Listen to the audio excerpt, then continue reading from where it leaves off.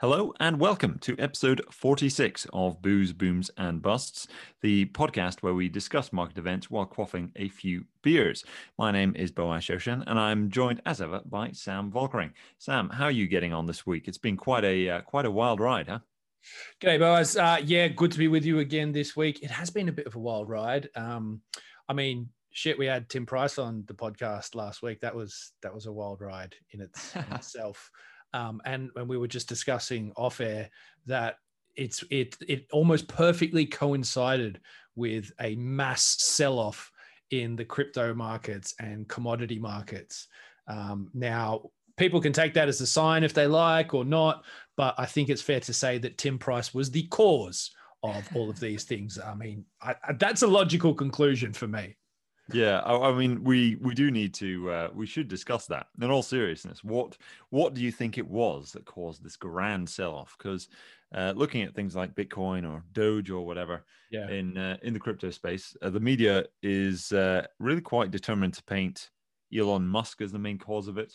Yeah. I'm thoroughly unconvinced. To me, I think what a lot of people seem to be forgetting about is that last week the US Labor Department published the highest increase in inflation month on month since the financial crisis, since 2008, really.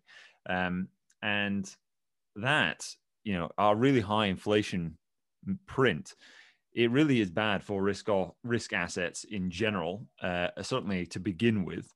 And I think that is actually what caused the sell-off in Bitcoin. So it runs completely contrary to what Bitcoiners say is so great about Bitcoin. And I think maybe in the future, Bitcoin will absorb people wanting to hedge against inflation. But for the moment, to my eyes, Bitcoin just trades like a tech stock on massive steroids, and tech stocks really don't like inflation. You'll see that the likes of the NASDAQ have not been having a very good time this week. Plenty of tech stocks have not been having a good time. And as tech stocks don't like inflation, Bitcoin doesn't trade like it likes inflation either. I think that may change in the future, but I think it's that inflation print that actually did take the edge off Bitcoin. Sam, do you agree with that, or do you take a different view? Because there are all manner of other things that you could point to that cause a sell-off. I did see there was a chap on Twitter actually who using some of the data from Glassnode, was making the argument that all of the leverage washouts we've seen this year, where people who are must be operating on a different mental level from mine. I mean, I just cannot relate to somebody who would want to take 150 times leverage to the Bitcoin price. I think to call that iron constitution or a death wish, I mean, I don't know. I mean, you must be really feeling like you've got nothing to lose, or feeling like you are the son of Hercules or something, because I just can't relate to how someone would be able to take that risk. But somebody did make a very good case that effectively all the times during this year we've seen leverage get washed out, where too many people going too long on Bitcoin futures on the exchanges. So this is where it's not cash settled. They are actually using Bitcoin as the Bitcoin itself is being involved in the transaction to get you that kind of leverage from the exchange. All of the times we've seen leverage get washed out like that, and we have seen that several times this year, which have led to up to 30% or even more than 30% drawdowns in the Bitcoin price when that happens. That never happened in its total entirety. So whenever that had happened previously, the people who were long, some of them did close their long positions, but a lot of them just added to them at the bottom. So they sort of doubled down on it. Yeah. And he illustrated through a series of Glassnode charts that effectively this time around, a load of Bitcoin whales had sort of seen this. They'd gone into the exchanges, deposited loads of Bitcoin into the exchanges and sold it at spot to try and really just destroy these people who are using a lot of leverage in order to wash them out and get the price down and then buy it all back up again. And they seem to have succeeded in doing that. So you see the loads of Bitcoin going to the exchanges before this big sell-off. Then you see loads of Bitcoin leaving the exchanges after this sell-off, which would it is just a theory, but I find it quite compelling. But Sam, I've waffled on too long. What's your take on it? What do you think's gone on? No, I think you're pretty well spot on. I think I saw someone that was like after the event, something like 700,000 Bitcoin left exchanges in like an incredibly short space of time. Look, when these sorts of things happen, I have no doubt that people just want to grasp at some sort of easy reason, right? And the media are complicit in this as well. That the first thing they go to is Musk, because Tesla said this, he tweeted that, and it coincides with, you know, a reduction in price. Okay, yeah, maybe a little bit, but not a 30-40% crash in the space of effectively a few hours. That no single person has ever had that kind of significant impact on the crypto market. It might be a small spark that starts a larger fire, because then there was some stuff about China and their ban on financial institutions using cryptocurrency, which, there was They've done that loads of times in the past. Exactly right. So I remember an article in December 2013 where they did the same thing. They banned it. They banned Bitcoin, people from transacting in it, but they've never banned people from holding it. And they certainly don't ban their miners from mining it. No. So again, you and people are like, oh, it was the China thing. Oh, it was the Elon Musk thing. Even on fucking CNBC or MSNBN, fucking whatever those news channels are these days, there was some douchebag was wearing the old rat poison Bitcoin t-shirt. Now, I don't know whether he was taking the piss out of Buffett or whether he was like, I told you so, but the media just have no fucking idea, really. And I absolutely believe that it was really an opportune time for leverage to get wiped out of the market, because that kind of hard fall, and let's not forget the bounce off that bottom. Because so the other thing, right, is that the fall almost perfectly, I think it might have even perfectly to the dot hit 30,000.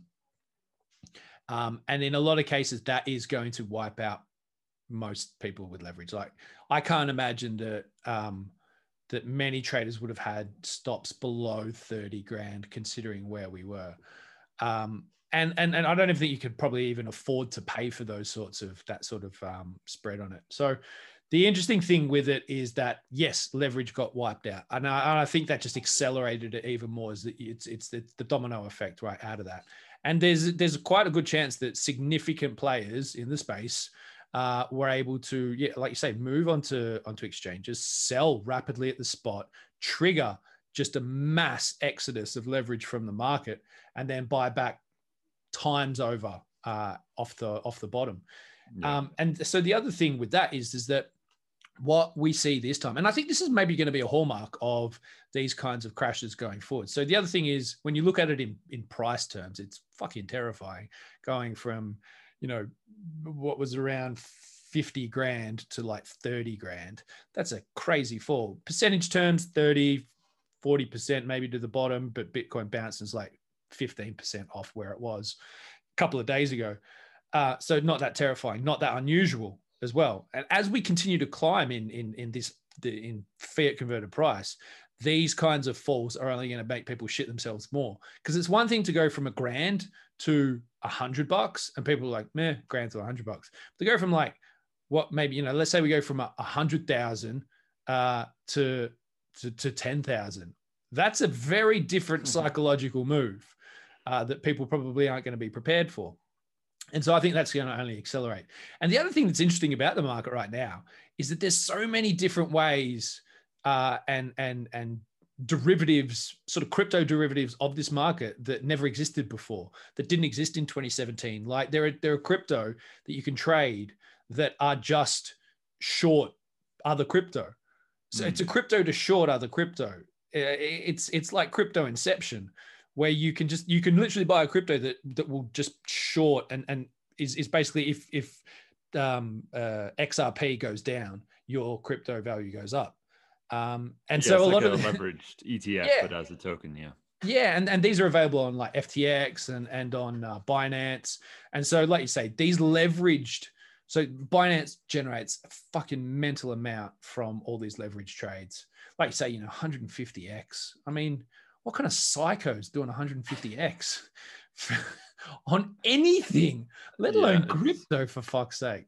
Maybe it's maybe it's somebody who's rich fella. He's. I think it's the. No. Wait. Gambler. Let me. It's from dopamine overexposure, right? Like nothing satisfies you anymore. Social media, drugs, substance S&M. abuse. There's this guy. He just nothing does it for him anymore. There's nothing which makes him feel something anymore. Like spikes in the ball sack. Nothing does it anymore. No, just can't do it for him. It's not like he's self-harm. Nothing. He just can't feel anything anymore. And the only thing that'll do it is 150 times leverage, or not even on Bitcoin, maybe on some random Binance Smart Chain altcoin with like a $10,000 market cap. That's what he's got to do. It's just gambling at the highest level. Maybe that's who it is, but whoever it is, I mean, there's a lot of people, because I think there was some results published by, I think it's not Bybit, it's BYBT. I think they published by their analysis, 775,000 people got liquidated. Traders got liquidated. I saw figures of like $8 billion in the space of a couple of hours. Yeah. Liquidated. Yeah, it's the same stat from BYBT. That's 775,000 guys or girls, $8 billion getting liquidated, getting lost on that, which is that's 8 billion. It's 8 billion. And 8 billion by 775,000 people, still a lot of money each. And they just got absolutely wrecked yesterday. I wonder, I mean, if you're gonna trade this market and you're gonna use leverage, which is fine if that's your thing, but Jesus Christ, like, make it 10% of your portfolio. Like, don't people? I have no doubt that there are people. So I think what we saw was that from the sort of earlier wipe, like a week and a half or 2 weeks ago, that people probably would have ramped up the leverage, thinking that it couldn't go that much lower. And it's basically it's buying the dip to a point, right? It's catching a falling knife. Even though at least you think at some point that knife is going to bounce off the kitchen floor and just find its way magically back into the holster. I would think that when you start to get the psychology of a lot of the crypto bros out there, it's just leverage on leverage, even to leverage back the position that they lost. And it's sad because it's I think a lot of it are those that have come out the back of the GameStop Wall Street Bets saga, and that found crypto is an even more degenerate friendly market for just run the ball around the roulette table at the casino, which it is when you start, like you said, like you start talking about, poo coins on Binance Smart Chain that trade for, got a market cap of 13, 14 grand that, will 10x with no liquidity to trade them. You've got to, increase slippage to like 15%. People don't understand how these markets work. They don't understand how to connect to them. They don't understand how to trade them. I mean, we had a little WhatsApp chat with our buddy Kit Winder the other day. And I said, just for shits and giggles, I thought I'd buy some fuck Elon coin just because I know what I'm doing. So I knew that if it was going to wipe out, then I wasn't going to, be too sad about my $100 going away. But even to do that, you've got to know how to operate MetaMask, connect to Binance Smart Chain, find yourself to the contract address to then get to PancakeSwap to actually buy fuck Elon coin, then realize you got to increase slippage to 10%. By the time you actually spend it, it's really only about $80 worth of fuck Elon. And then to get out of it, you're probably going to spend another 10% on slippage. So you're actually probably only going to get back maybe half of what you got in a bad day. In a good day, you might get 10x in the space of a few hours, which is fucking crazy. But people do this and don't know what they're doing and spend like twice as much on gas fees than they do of actually buying the token. And if this all sounds complicated and people are like, what the fuck is Sam talking about right now? That's because it is complicated and it's stupid. And it is, there are pockets of this market that have just become absolute shit fights for fuck all. And it is reaching the clean out. This is a clean out for sure. Well, I wonder if it is. Yeah, right. And this comes to the next question, right? So imagine if this was just a few guys who were Bitcoin adopters from early 2010s. They've hoovered up a huge amount of supply. They're whales. They've been sitting on it, et cetera, and they just decided was too much leverage here. Let's just bankrupt all these idiots who are doing this on exchange. We'll bring all our Bitcoin over. We'll keep dumping the price on the exchanges until we wipe these guys out, and then we'll buy all of this cheap BTC back again. for at a great discount. So imagine if that's what did happen, and we don't know what exactly did happen, but let's say hypothetically that was what happened. I wonder, seeming as this market is just so psychologically driven, there is no, well, it's not no, but there is very little sort of rational, fundamental analysis. Not that you would, not to diss Bitcoin I know at what all, you're getting at. but just in terms of so much of this is driven by emotion, sentiment, animal spirits, etc.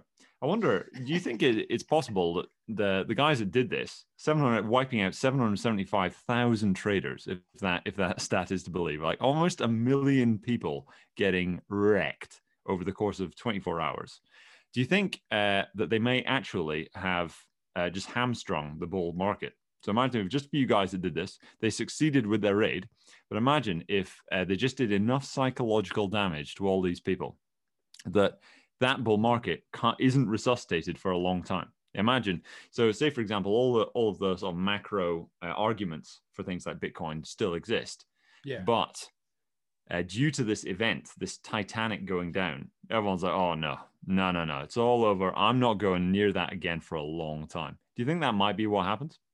Could be, but so this isn't the biggest sort of fall we've seen in crypto markets, and in both the cycles, the 2013 cycle and the 2017 cycle, there was about halfway through those. So if you view the whole calendar year as the up cycle for both those periods, there was a period about mid-year, about this time, where there was a good 30% wipe off of the whole market, off of Bitcoin and everything else associated with it. I saw an incredibly great comparison, couple of comparison charts between those 2 years, 2013, 2017, and what's just happened after it happened. And they are tracking almost perfectly the same. Again, we talked about this the other day, I think, about the Plan B stock to flow and stock to flow X models, how that hasn't really shifted out of that range that's indicated on those yet. And that really, we're in May, so there's a fairly big chunk of this year to come. That it's quite possible that this will just mean maybe there's that the next period of the next couple of months, things stay pretty stagnant. I wouldn't be surprised at that. But I don't think it stops this cycle from going up to higher highs again. I still think we'll go past Bitcoin at 60 grand. I think we'll see Bitcoin into six figures in this cycle before it tops out. Once we start heading into the sort of six-figure range, then I think if this sort of thing was to happen, so if we were to see a 50% crunch off from like 100, 150 grand, then maybe, we might have found the top of the cycle. But there's still quite a divergence in terms of Bitcoin's market dominance. Ethereum, there's a lot of development coming for Ethereum. The interesting thing about Ethereum is that in times where the market crashes like it did this week, Ethereum is unusable.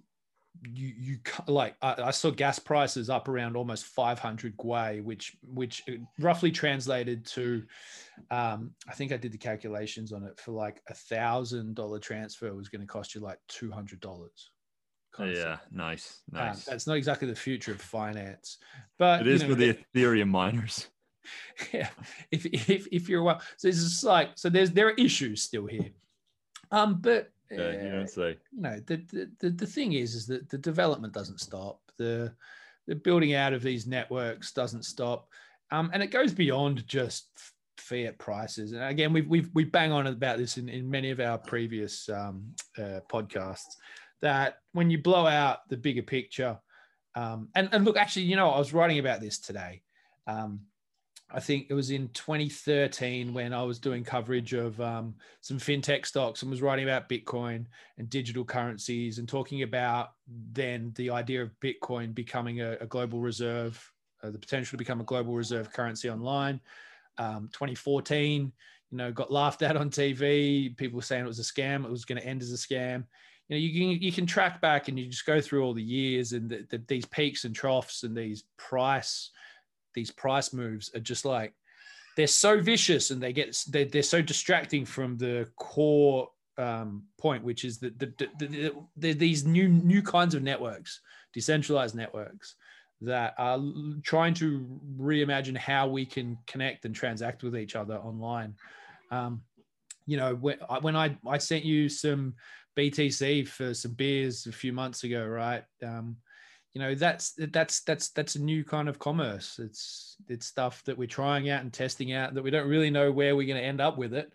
But just because it crashes in the price of dirty US dollars, I don't think that means the end of it. If anything, it just means that, it shakes out those with the paper hands, man. One thing I struggle with slightly, I'm definitely open to it. And, I've done it in the past. I mean, if you're just looking at the previous Bitcoin cycles and the behavior throughout said cycles, you can make comparisons with where we are today with these previous ones. But I wonder, with the likes of 2013, I mean, Bitcoin was just so much smaller back then. I wonder if we can really compare the dynamics of that market with the market as it is now, which is a testament to how much it's grown. But just in terms of when you see the size of the sell-offs, I mean, 2013, a significant, like a 30% sell-off, in terms of what that was doing to the amount of money that was being drained from the market, how much liquidity was being removed from the market, just the law. I mean, just looking at the optics of the market cap falling. Yeah. In 2013, I mean, this was a much, much, much smaller asset class. And I wonder if we can compare them. Now, it does seem that, you can draw comparisons. I've drawn comparisons, indeed. But I do wonder if it's really that reliable when it's so small. Yeah.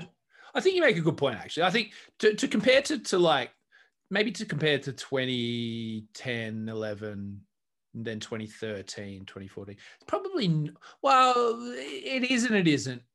I think, so 2013, right, and 2014 was the real first explosion cycle. Well, yeah, it was the first explosion of altcoins, right? Before that, it was just Bitcoin and kind of Litecoin.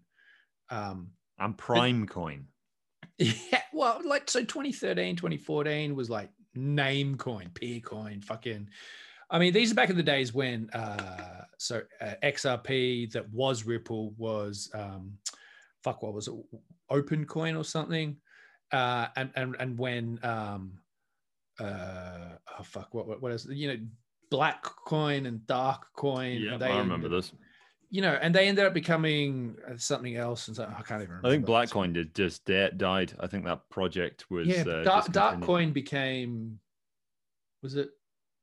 Oh, I can't even remember now. Anyway, the point being is, so that was the genesis for a lot of stuff that then ended up becoming like the focus of the 2017 cycle. And then the 2017 cycle, that's a better comparison, because then we are talking about serious sort of money then. And even leverage was available to that. And then the explosion of, so the 2017 cycle was kind of like the explosion of the idea crypto, where if you had a good idea for, new kind of network or a new kind of way of redoing something, then you kind of launched a massive token sale. Now, interesting out of that is that, yeah, okay, there was a lot of stuff that you could have made a short-term bundle of, a lot of stuff that was shit, that ended up being shit, had great promise and potential, but ended up being shit. Speculative markets 101. But a lot of that stuff then became the foundation of what this current cycle and altcoin boom has become. So a lot of the DeFi stuff was really kind of seeded in 2017 and 2018 and is now becoming the focus of this cycle. And I expect that this cycle, that the shit, all the different fucking swaps and dot finance, fucking crypto that are out there, pig finance, ass finance, cum rockets finance, whatever the fuck you want to call it, is going to be the shit that falls off of here. But there will be the seeds of the cycle that comes after this as well. And I think it's, it's that building on good stuff, clearing out the shit, building on good stuff. And that there's going to be all this sort of discovery. And again, fiat price is going to just sort of be a role, whether we like it or not. So it's just a part of what, I mean, like, if none of this existed, I mean, what would we talk about?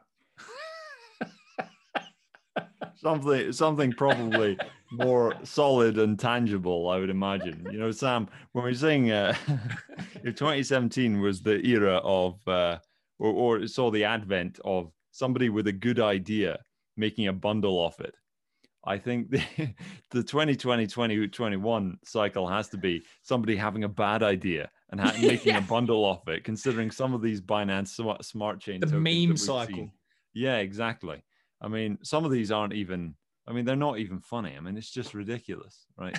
some of these tokens that have been minted. Like, so I mean, I saw one the other day, and it's called, I'm on Discord, and I got one of those spam emails on Discord, and it was some douche fucking bot or whatever. And it was like, my pump group says Shiba Art token is going to rise 500% minimum 7 days. Shiba Art is Shiba, but NFTs, product ready to go, ready to pump. And I was like, you know, I'm going to have a look at Shiba Art token. And it is literally a copy of Shiba token, which is literally a piss take on Dogecoin. So it's a shit take of a shit take of a shit take that is trying to be pumped, and that I have no doubt people will try and buy. That is surprisingly on Binance Smart Chain. Binance Smart Chain is literally the shit piping. It's the drainage. When I sit on the can and have a crap, it ends up on Binance Smart Chain. That's what Binance Smart Chain is right now. There's nothing smart about it. It is literally a chain for shite. Binance dumb chain. Dump chain. I mean, I think CZ at Binance dump chain. I mean, you got to give respect to CZ at Binance for what he's yeah. I mean, this guy is definitely a guy with vision. It's just that, hey, if Ethereum's transaction fees were cheaper, this would all be on Ethereum. But Ethereum's fucking unusable most of the time these days. So yeah, I get what they're doing, and CZ and that. Look, Binance is a fucking good operation. Don't get me wrong.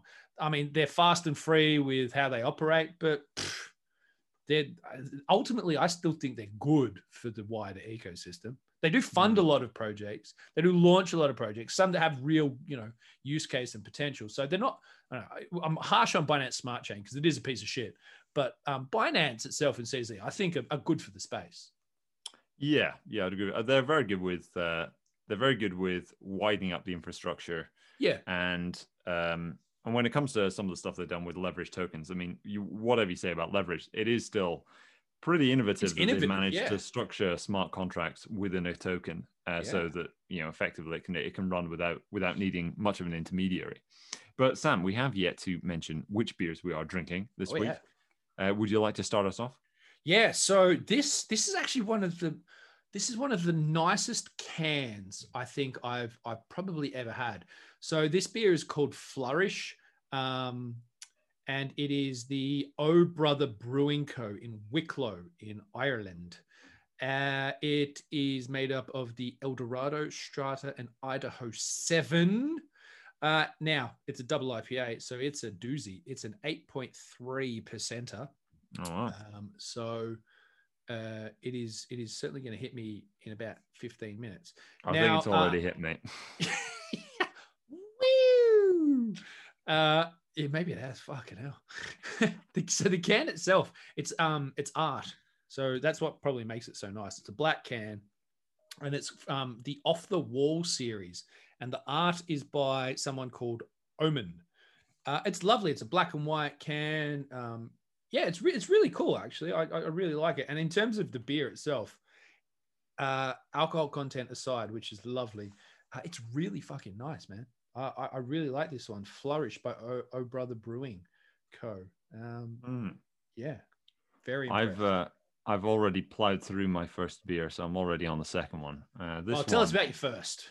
Yeah, I'll go for the first. This is brewed by Boundary, which we have had several of in the past, and they also like to have some nice artwork on their cans, always like with oil paint, I think, and it's sort of brushed in fancy colors.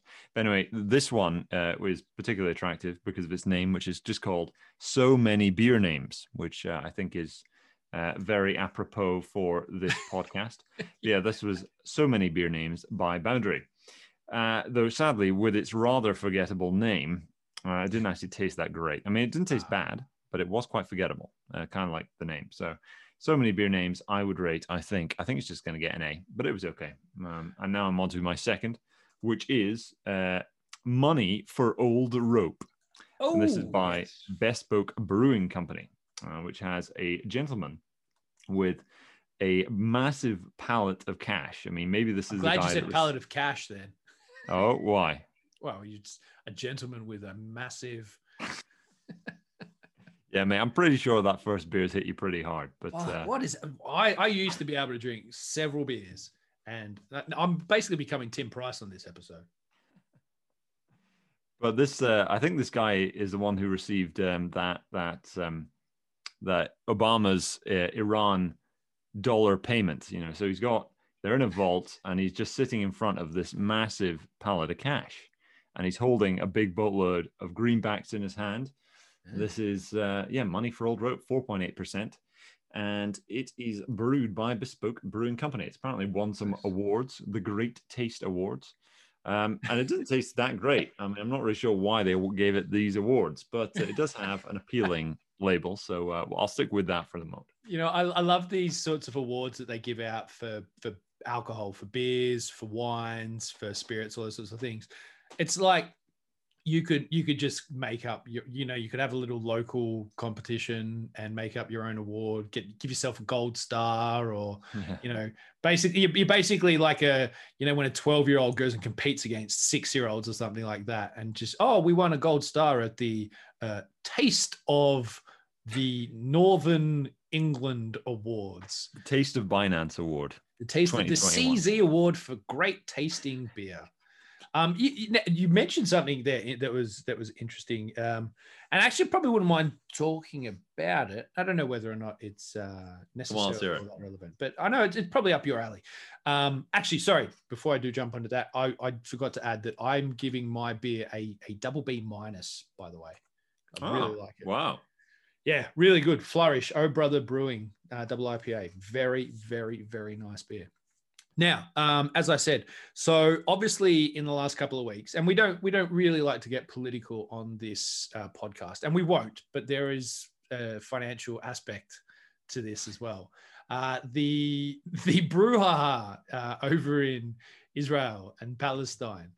I see you roll your eyes, but I want to get your thoughts on the weird timing of these sorts of conflicts in regards to a changeover of American politics and the war machine that is so inextricably tied to the American economy, and how that's sort of, working its way in with what's happening in terms of inflation, stimulus money, basically how that all comes together. I know you've got some views on this.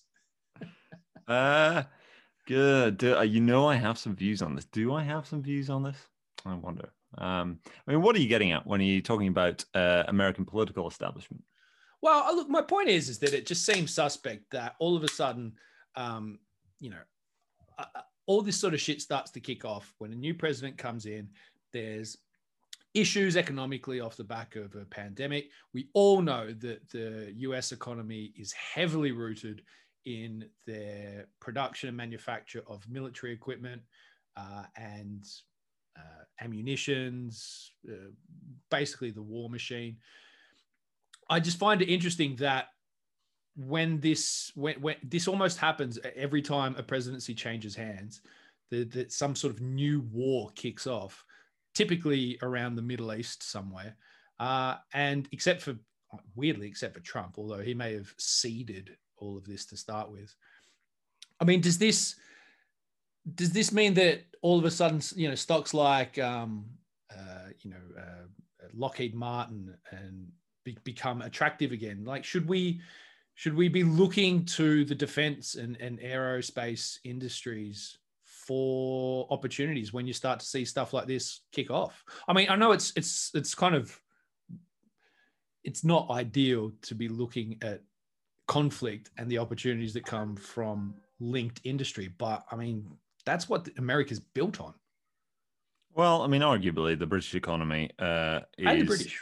is very well. To be honest with you, it's actually look at Western developed governments. So we're looking at Australia as well. We're looking at France, Greece, Italy, and the US, and several others. Just when you look at developed nations, you'll find that those that still have any form of manufacturing are, what they're manufacturing is advanced weaponry. And the reason that's why we're still manufacturing it, the reason we can still do it cost effectively and haven't seeded it anywhere is, number one, it's national security. And at the same time, you need very skilled labor to be assembling things like guided missiles, things like aerospace defense, air defense systems, things like that. I don't know. I mean, Sam, one thing when I'm not really sure I can really address everything that you bring up there. I think Biden is really quite soft on Iran. And as a result, Iran is going to increase its. As a result, Iran just has much more sort of room to move, as it were. So, Trump administration was, of course, very hard on Iran. Got away with killing one of their top guys while he was in Iraq, and Iran was so. The response of Iran to the death of Soleimani was really very supine indeed, where they effectively said, we're going to launch a load of missiles at these U.S. air bases. Well, not air bases, but the U.S. Army bases. So you better, so please get out of them now so we don't kill any of you guys, because they really didn't want that kind of confrontation. So the U.S. managed to get away with killing Soleimani, and there really wasn't much of a backlash at all. Biden, however, does take a much softer take, and as a result, Iran can flex its muscles a lot more. When you're looking at Israel and Gaza, of course, this is while this is somewhat removed from Iran, Hamas and Iran are not really far removed at all. And that what is going on between Israel and Gaza, I mean, this is not something I would really comment on. It's not something I research very deeply. I know a fair bit about sort of some of the surrounding data, some of the surrounding history. But just in terms of what's going on there, I mean, I must say the Iron Dome system, which Israel has developed, is really quite extraordinary. The level of technological advancement in Israel is quite something. It's similar to well, not similar, but there's maybe a similar story we see with South Korea, where if you are so close to aggressive neighbors, you're very close to adversarial neighbors. It does wonders for stimulating military advancement. Well, but do they get to that point on their own, I guess, or do they? Is there a helping hand from those that are kind of just willing to turn a blind eye? How do you mean? Well, you get the feeling that it's quite possible that the Americans, like there's numerous reports that the Americans sold a whole bunch of military equipment to Israel in the lead. No. I mean, it's not numerous evidence. I mean, it's very the Americans built an entirely special F-35. Everyone thinks there's 3 F-35s. There's 4. They built a special one for the Israelis, so everyone thinks it's that's sort of my point. Is that and there's the F-35I, and I mean, military aid to Israel is as old as Israel's existed. I mean, this is something that's been around for a very long time. Israel and the US are, and the UK for that matter, are very closely wound. Israel doesn't always play fairly in terms of, it doesn't always respect that arrangement. So you see I think it was the F-22. The reason why the F-22 stealth fighter jet is not actually sold to any other Western nations, and as a result, it can't be sold to any other Western nations, is because Israel was accused, or at least there was some evidence, that they had leaked some of the blueprints of another American fighter jet project, which they're working on with the Americans, to the Chinese. And as a result, this was why it was, no, we can't export the F-22, because if we did give it to the likes of Israel, then they would reverse engineer it and they would sell it on. And that was, or at least that was some of the narrative that surrounded that. And that was in the very early 2000s. In fact, I think it was 1999. But anyway, I mean, the collaboration, the coalition between Israel and Western developed nations who manufacture an awful lot of arms, as we've already said. I mean, this is as old as a hill, Sam. I mean, this is simply the normal geopolitical arrangement we have, where Israel, whether you like it or not, is the closest that the Middle East has to a Western liberal democracy. That does not mean that it is a Western liberal democracy. It is very authoritarian indeed when it comes to the manner in which it's structured. But just in terms of its setup relative to the likes of Saudi Arabia, for example, or Iran, Israel is closer to us than theirs, well, is closer to us than it is to them. And this is a relationship that has existed for a very long time. Of course, it benefits America very much indeed, and indeed it benefits the UK very much to have an ally that is right in the middle of the Middle East. Indeed, it occupies the Holy Land itself in Jerusalem. And as a result, it's in the interest of the Western powers to empower this one ally who's right in the heat of it all. I mean, that's just the way it is. You can argue for some of that to change, but what do you make of all that? It seems like you are not too appreciative of this arrangement. My view on it is pretty simple, is that it seems that when there's an economic need for a Western country like America or the UK to spur itself into action again, it almost perfectly coincides with some sort of conflict with an ally of which they can justify increasing their direction of funds and resources to what is effectively the war machine in those countries.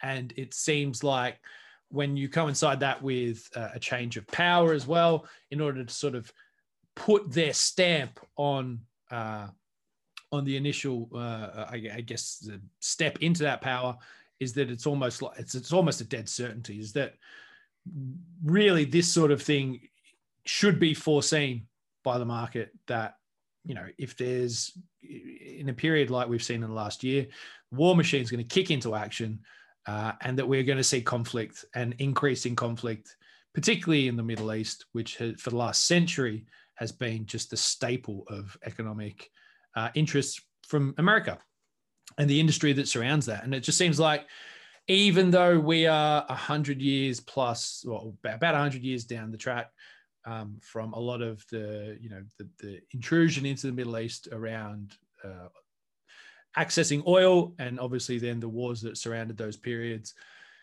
nothing's changed. I guess that's probably my core point, is that nothing's really changed in the space of 100 years, is that we can progress technologically, we can have wonderful innovations and developments, and we can access wonderfully and weird tasting beers from all around the world. But at the end of the day, the people in power of westernized governments and economies really always revert back to the status quo. Is that when they get desperate, they go back to what they know, and that is creating turmoil to justify the industry that has built the economies that they're founded on. I would be very skeptical of the idea that this is the conflicts that one finds in the Middle East are being deliberately stoked, or at least have been deliberately stoked every time over the last century. I would really challenge you to find any period in over the last really millennia when you could really point to stability in the Middle East, which was and peace in the Middle East, where everyone really just got along and rubbed shoulders and everything was fine. You would probably, the closest would be. No, I agree. I do agree with you on that. It's always, there's always been issues there, but I think that they poke the dragon intentionally. I think this dragon pokes itself, man. The groups that you have, the borders that you have, you can always dispute things like borders. The British Empire is notorious for maybe not drawing borders in the right areas when it was dividing up land, things like that. And that opens its own can of worms. But when you're talking about groups of people, identities of people in the Middle East, who these guys want to arm themselves. They want to in quite in an imperialist fashion to expand their borders, to expand their influence, and they're going to get the arms one way or another. And the US happens to arm one of them, some of those, and the Chinese and the Turks and the Russians arm the other side. And the Turks kind of do it in the middle. They fund some sides and other sides, and Israel itself produces its own arms, many of which it actually sells to the UK and indeed to the US. It's not entirely a case of foreign powers funneling weapons into the area. So actually, for my bullish segment this week, you've actually you brought one on. I didn't actually have one, but Excellent. Now you brought one on. Would be the Israeli company called Rafael. Rafael, sadly, is not publicly traded, and it's very hard to buy Israeli equities anyway. I think the closest you can get to is buying a tracker fund. But Rafael, if it were publicly traded, well, I would definitely want to buy some stock in it because they do create some incredibly innovative ideas. And this is where, I mean, the way you present it, Sam, is almost like, well, the arms arrive in Israel, sort of newly made. Israel customizes and makes its own gadgets and sells a lot of those actually out to Western powers as well because they're very innovative. And you find cybersecurity as well. They're very big on. Similar to South Korean companies where you've got this sort of northerly neighbor, which instills this need to develop military equipment. So Rafael, I think, would be probably what I'm bullish on. The events that are transpiring there, the chaos that's transpiring there is only going to increase their business, sadly, the way that things are over there.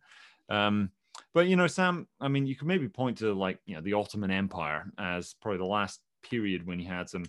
There were certain structures that were in place and ultimately which decayed. I mean, the Ottoman Empire didn't survive the First World War because it wasn't ready for it, couldn't survive it. But the Ottoman Empire itself was guilty of genocide. I mean, this was not, it was a time of stability, but they genocided Arabs. I mean, they did awful things in the Middle East. It's pointing to the Middle East and saying, oh, well, things are kicking off there. It's not the military industrial complex, I don't believe, that is doing that.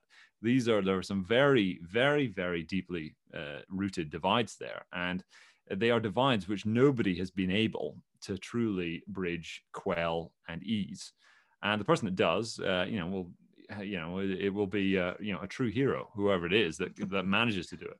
And it's very hard for me to imagine. I don't see it ever changing, and maybe that's perhaps maybe no one really wants it to change. But the interesting thing, and that actually brings up a bullish thing for me as well. And here you were thinking that me going down this path of conflict in Israel and Palestine was a bad idea, but I'm actually really bullish on Israel as well. Bullish what on are you Israel. bullish on? Bullish on Israel, because actually, So Israel it's a fascinating place. I've never been. I would love to go. But Israel has got a really strong, renowned research reputation in cannabis. And so I've been Indeed. sort of doing a bit more research and that into cannabis over the last few weeks. As I said to you before, I was the host, the moderation of a panel on cannabis investment just recently as well. And I've been studying this space for a number of years. Most of the high level research into medicinal use cannabis comes out of Israel. Yep. A lot of the technology around how to extract the right kinds of cannabinoids and access different terpenes, all these sorts of different ways that you can find, detect, interpret how cannabis can be used in medical therapy comes out of Israel. And it for me, it's kind of weird because there are so many, positives about what they do and research in that area and the sort of innovation that happens, whether it be something like cannabis or other industry. And then at the same time, all you seem to see in the public domain is how they're always in conflict. And there's a conflict of ideas about them being this very innovative, forward-looking, developmental sort of nation, but that are always in conflict. And it's just this weird dichotomy, I think, that there's so much positives about them, and then there seems to be so much negatives about them, and then they're inextricably tied to things like America and these Western powers. And it's just this really interesting dynamic that I can't ever really get my head around, to be honest. But it just seems they always seem to be quite at the center of everything. There's a Yeah, actually, used to know a professor who was an Israeli lady who was heading up cannabinoid research at Aberdeen University. She was visiting there, and Right. yeah, the cannabis story is somewhat is certainly further down the newsreel when you're looking at Yeah. Israel. That's for sure. But yeah, I mean, there's an awful lot of medical research that goes on there. What the Israelis do well, they really do lead the world in. Some Yeah. of that, Yeah. when it comes to things like arms development, is obviously not something that people want to think about. Same with hacking groups and things like that, cybersecurity, or it's not really cybersecurity, cyber offense, really. Some of it for some of these Israeli firms, but it's quite something how innovative Israel can be. But it's quite the issue with the Iron Dome system. It's been in Israel for a long time, about well over a decade, and interestingly, it actually intercepted its first armed drone this time around from the recent engagement. So it wasn't just missiles it was intercepting, but a drone. Do you know? Is it similar to the missile defenses that South Korea put up? I would imagine so. However, but I'm not 100% sure. But I would imagine Iron Dome is more focused at the smaller missiles, so like Katyusha rockets and things like that. Whereas I think South Korea would probably erring more on the side of the the larger ones. Interestingly, I think Singapore, because of where Singapore is situated, I remember hearing that they actually they didn't recruit, but they paid a very large number of Israeli military men to come over and train and structure their armed forces because of Israel being similarly positioned, being a small country, plenty of adversaries in the area, and Singapore being just the same, wanting to create a similar structure. But yeah, it's all about missiles and stuff. But yeah, Iron Dome has been updated and whatever, and they can now intercept drones that we're going through, which I find which is pretty interesting. I do wonder where they get all the rockets to arm the Iron Dome system, because they're there's a lot of hundreds of these things. I mean, imagine if you ran out, right? I mean, this must be absolutely nation critical business when it comes to reloading that thing. But yeah, I'm sure some production line. Yeah, I'm sure they got plenty in a cache somewhere. It's been like I was watching the first Avengers movie the other day. I'm going through the chronological order of all Marvel movies in the order that they should be watched, because of the timeline of the actual movies, not the way that they've been made, but so like Captain America was set in 1945, so I start there and move my way through. Right. So I got to the Avengers, and they've got that guy with the bow and arrow, and he's like shooting all these. He's Hawkeye, that's right, shooting all the aliens with these bow and arrows, and I was like, at some point he's going to run out of arrows, and then because he's just a human, he's dead. And it seems to be like a very similar kind of situation with Iron Dome. It's like this is a great system until you run out of arrows, and then you're dead. Well, I think if they once they run out of arrows, I think they would just revert to Israeli Air Force, then just going even more aggressively, and probably rolling out all of the IDF guys who they've got on reserve. I mean, it's crazy to think. Well, it's not crazy, but it's a nation which has national service, where unless you've got a good reason, you got to serve in the army. It's something that we don't really think of in Western developed nations quite so much, but in Israel, that's just the case. So everybody is militarily sort of indoctrinated in that way. Yeah, I think it's around the age of 21 or something, isn't it? They have to go into service. I think it's 18 actually. In fact, I think you can if you're 16. I think it's possible if you want to sign up. I think is that the same in South Korea? Because I read something the other day. So I'm a big golf fan, and one of the guys that recently won a tournament, I think it was Sun Jae Im. He's getting to the age where he has to be conscripted into the military. However, if he wins, I think it is, if you win a gold medal at an Olympics, you are exempt from having to actually join the military. And so he may win a gold medal, or I think it might be gold, silver, or bronze. I think you just got to win a medal. Podium, so they were interviewing another player, and they said, did you know that if Sungjae doesn't win a medal, he has to be conscripted to the military? And he was just like, I tell you what, if we're in a playoff for third and I'm in front, and I'm open to bribes to let Sungjae win a medal and escape conscription. But I think it's fascinating to think that the countries still have that as part of their. Well, I mean, it's necessary ultimately if you do want the nation to survive. I mean, this is when there's conflict all around you, when you've got enemies, literally you're sharing a border with multiple enemies. Well, that's true. you're gonna need people, you're gonna need bodies. When you live on an island, it's kind of quite a far removed idea to share a hard border with a very fierce enemy. Yeah. What are you bearish on this week, Sam?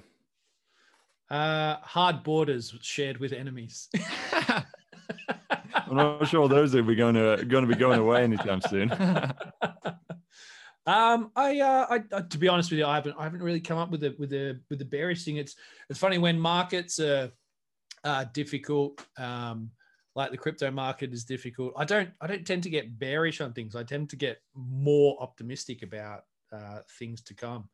So I've found it hard to be bearish this week on anything.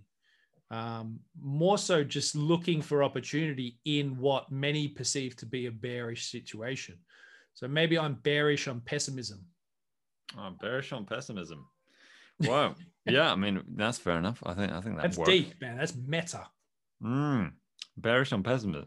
So can I be bullish on optimism? I mean, I guess it's really the same thing. I mean, you really just want to be. I think it's the same. Yeah, it's the same thing. You want to be bullish on optimism, but you've used up your bullish segment, have you? Yeah, exactly. No, so I can't be bullish on optimism, so I have to be bearish on pessimism. Yeah, definitely. Yeah. What am I bearish on this week? I wonder. I mean, in terms of, there are a lot of things we could go for. I think there's after that inflation print last week, it is there is quite a debate going on at my newsletter, Capital and Conflict, where somebody made a very good case, a very long, made a full argument against why inflation can't be coming back, or isn't going to be coming back, or likely won't come back. And I was trying to rebuff this in today's letter, and his take on inflation. It was a multifaceted approach, but he was mostly saying that it's only when the economy is at full capacity, and when we've got that full employment going, that's only when we're going to get sustained inflation coming along.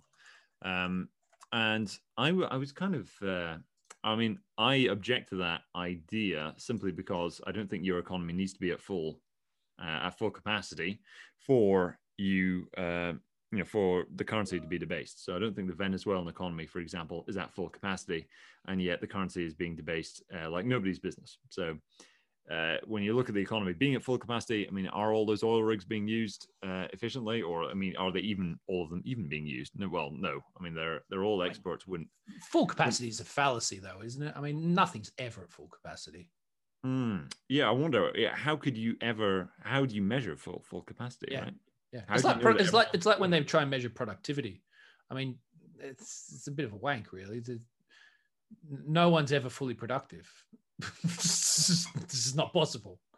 I guess they try and reduce it to having a job, arriving at that job each day. I tell you what, if that's the measure for productivity, then just rocking up to a job is you being productive. Then we got some big fucking issues. Yeah, I think it's fair enough.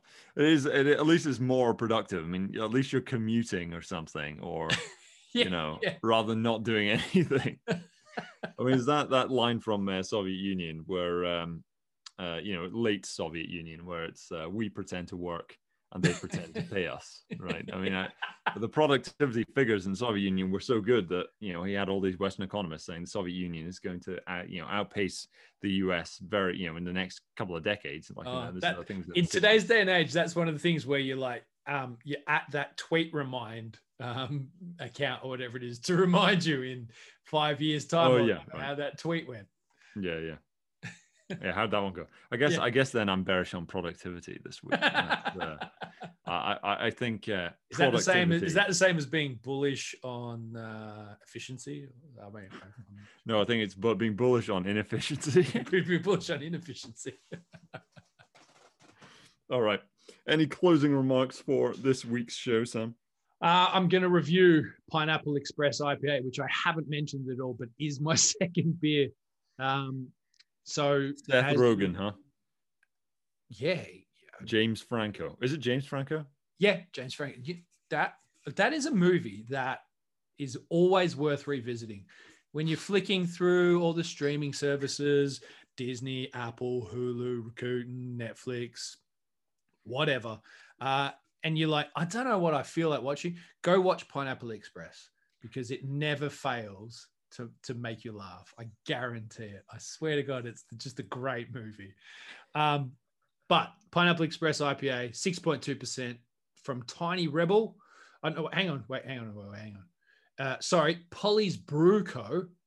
But I think it's a collaboration, mate. Yeah, I think that's right. It is Tiny Rebel and Polly's Brew Co. Pineapple Express IPA. With our good pals in North Wales, we took the juiciest hops and blended them with fresh pineapple. So the taste on this, I'm not sure. I can't quite put my finger on it. I'm going to say there's a bit of pineapple in there, which is nice. 6.2%. So I am thoroughly gassed at this point. That's actually, you know what? The first few sips on this were a bit rough. It was too sweet. Put it this way, I wouldn't have a double IPA and then follow it with a Pineapple Express usually. But I think if you started on something like this Pineapple Express, it's actually quite refreshing. It's quite nice. The more I've got into it, the nicer it became, which I think means my palate probably had to adjust to going from one to the other. But quite a nice, fruity IPA. I would give this, I think I'd give this just a B. I think I'd give this a B. It was nice, but it didn't rock my socks. If I had it the other way around, maybe it might get a higher rating, but a B for me. Yeah, Money for Old Rope, by Bespoke Brewing Company. I'm really not buying why it gets these taste awards, I'm afraid. I'm telling you, it's because they're made up. Yeah, I'm bearish on these taste awards. Yeah, I think I'm going to give this one also an A, or an A minus, actually. A minus for Money for Old Rope. It wasn't, didn't satisfy as much as I feel it could have. But yeah, Sam, that was episode 46 of Booze, Booms and Busts. Has been very nice as ever. We are doing these slightly earlier in the week, but this has been I think it still works well. We shall be back again next week with episode 47, and we shall see you then. Bye-bye.